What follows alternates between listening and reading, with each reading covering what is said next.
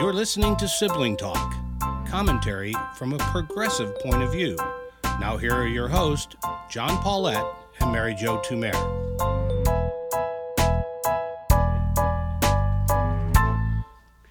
Hello, I'm John Paulette.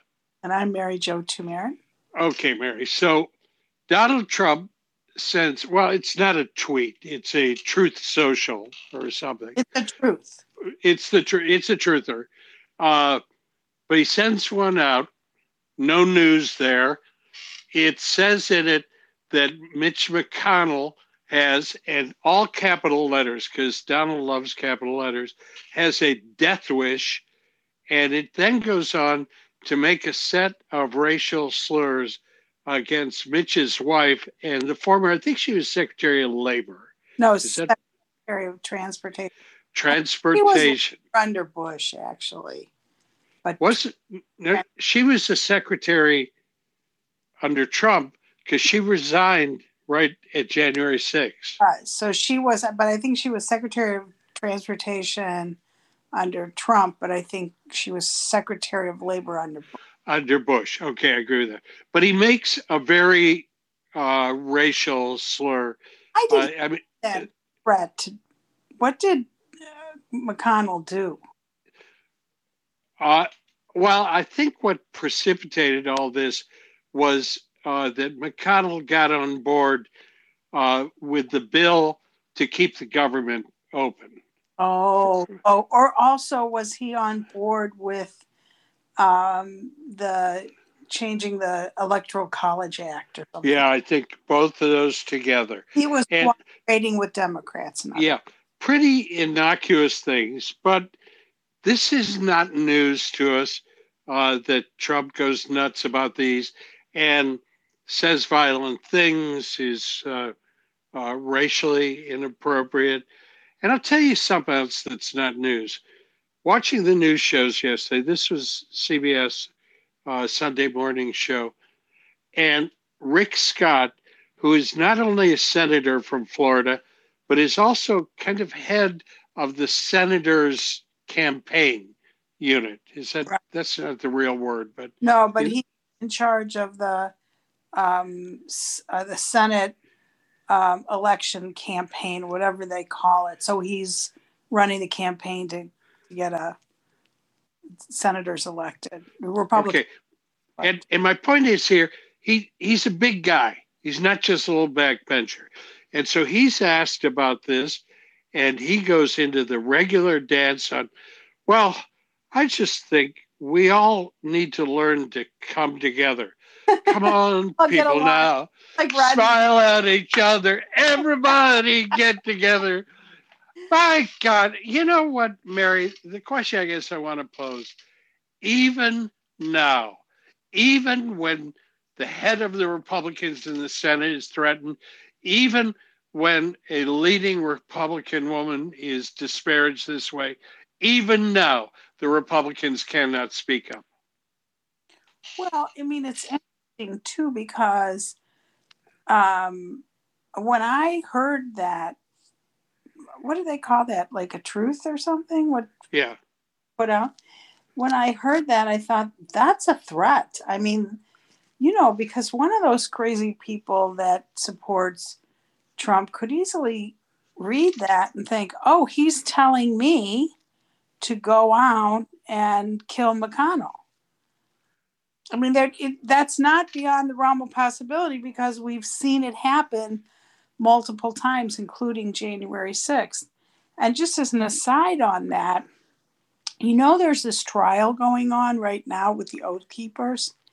The jury's been seated and it started today. And their argument is that they weren't engaged in seditious conduct because they were just listening to Trump, who, in a sense, had called them out as the militia, as the Constitution allows, and they were just gathering weapons and waiting for Trump's go do it. And it's another thing that's happening, which no Republican leadership, including Mitch McConnell, has spoken out and said, that's crazy stuff.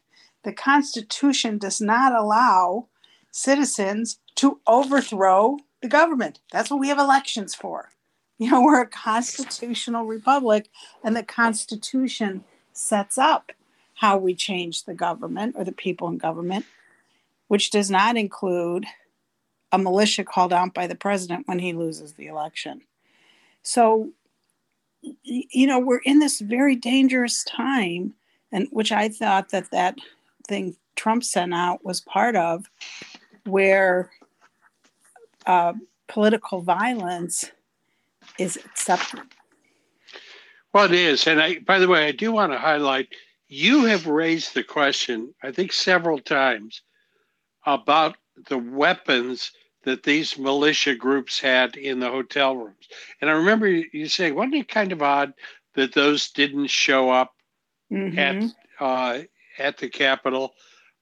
In a way, I guess we have an explanation for that they thought the deal was you get all this going, disrupt the counting of the votes, and then Donald Trump gives the word, and then we go out to the Red Roof Inn and we collect up the guns, and then we come back. I mean, that's kind of what they're saying, right? I think it is. I think they would hold the position after they had stopped the count, and then the fake electors could come in. Donald Trump was then, going to be given another term by the fake electors. And if the military didn't enforce that, then they would be called down as the militia to do it. John, how they, people have talked about, and definitely Liz Cheney, Jamie Raskin have alluded to this, like more complex and well thought out plan than we thought. I think that was part of it. I think so too.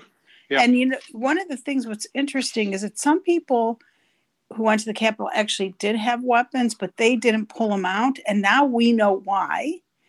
And that the law enforcement was there has said they made a conscious decision not to pull their weapons because they felt if we pull our weapons, they'll pull their weapons and we'll have a bloodbath. So they knew there were weapons there, but I don't think they knew, there was an arsenal waiting at a Red Roof Inn. No. By the way, I promised myself this morning I was not going to be snarky. And I'm about to break really? break that promise. You've seen the guy who's on trial, right? I forget what they are. If these are the 1%ers. They're no. We want to be 1%ers. John. Oh, okay. No, they're oath keepers. Oath keepers. And I saw him on the television. It turns out he has a law degree from Yale. Yes, Yale must be so proud. I mean, all the Ivies must be very proud of their graduates these days. I have totally misunderstood. This has been creeping up on me. I mean, from Ted Cruz at Harvard and so forth, I just don't think a Ivy League law degree is what it once was. No, I don't know. Well, it certainly doesn't teach you to be a good citizen. So no. I guess that's not part of the program. No. But back to your point. Anyway, yeah. Go ahead. Well, and I guess back to the point, the thing we don't know, we haven't known for 5 years, is what hold does Donald Trump have that keeps Rick Scott and others from simply saying, no, Donald Trump was wrong. That should not have happened. But it has to be that it's not a majority of the country that supports Donald Trump, but it is a majority of Republicans. So they're just giving the people what they want. I was going to ask you another question, though, when you talk about this political violence. So the last time the country had that kind of political violence, I could be wrong about this, but was in the 60s, right? Culminating in 1968. So I was too young, and maybe you were too, to know whether or not it was in the air in the way that it feels like it's in the air now. Because you didn't have social media, you didn't have 24-hour cable news. But there must have been some way that it was communicated that political violence was okay, because there was so much of it, right? I mean, John Kennedy is killed, Martin Luther King is killed, Bobby Kennedy is killed. Plus, you have all this other stuff like, right, Malcolm X is killed. You have a lot of assassinations. You do, and I do think it was in the air. And part of it being in the air were things like the Weather Underground, which had split away from the SDS, Students for Democratic Society. They were, this even goes well beyond 68, they were bombing government buildings. Finally, and it kind of provided almost the end to them. Their bomb making blew up and several of them were killed. Many of them went on the run. And we still have here in Chicago, Bill Ayers, who's a professor here, very respected guy. He was tying things together. He was the one that, was it Sarah Palin coined the phrase that Barack Obama liked to pal around with terrorists. Oh, yeah. Yeah. And that was Bill Ayers. But other little things. Beatles had a song, Happiness is a Warm Gun. Our brother Terry, up in his room, and Terry was a very conservative guy. He went on to be a banker, but he had a poster from, I don't know, Rolling Stone or something that was like, happiness is a warm gun. There was that kind of feeling, I think, that went around. Now, it never took the forms, I don't think, that we're seeing here. But you're right, there certainly were assassinations, explosions, those kind of things. So I guess the reason I mention that is because ultimately the backlash to that is Nixon, right? Yep. And the law and order and the silent majority. So I wonder if the Democrats, and I think Biden has tried to do this, do create a backlash, and whether we're seeing that a little bit if we have a significant political assassination. Not that I'm not a fan of Mitch McConnell's, but I don't want to see him. I don't want to see any leader, even Trump, assassinated, because you start to create a moment of instability. It's very hard to put that genie back in the bottle. And I know these people have a lot more security than they did even when Reagan got shot. But you could feel there's just like a tinderbox feeling. And when Trump does that, this is why I think people are reacting to it. The racism to McConnell's wife, that's bad. But what he really did was bad, was signal to one of his crazy people, if you get a clear shot at McConnell, take it. Absolutely. And I'm going to amend one word, I think, that you said. See if you agree with me. Nixon was the opposition. I think the backlash was Ronald Reagan. Yeah, I think it comes 10 years later. I think you're right, because you needed that 10 years to change young people. And so by the time I graduated college in 1979, and already you could see a change in young people. Like they just wanted to eat avocado toast and work on Wall Street. And dance disco. Yeah, it was a very frightening time, John. Frightening time. It was one, not one we want to go back to. But by the end of Nixon, which, it's like 2 years before the final end of the Vietnam War, but it's all unraveling then. And it doesn't end well, ends with the helicopters taking people away. Nixon ends so terribly with the resignation.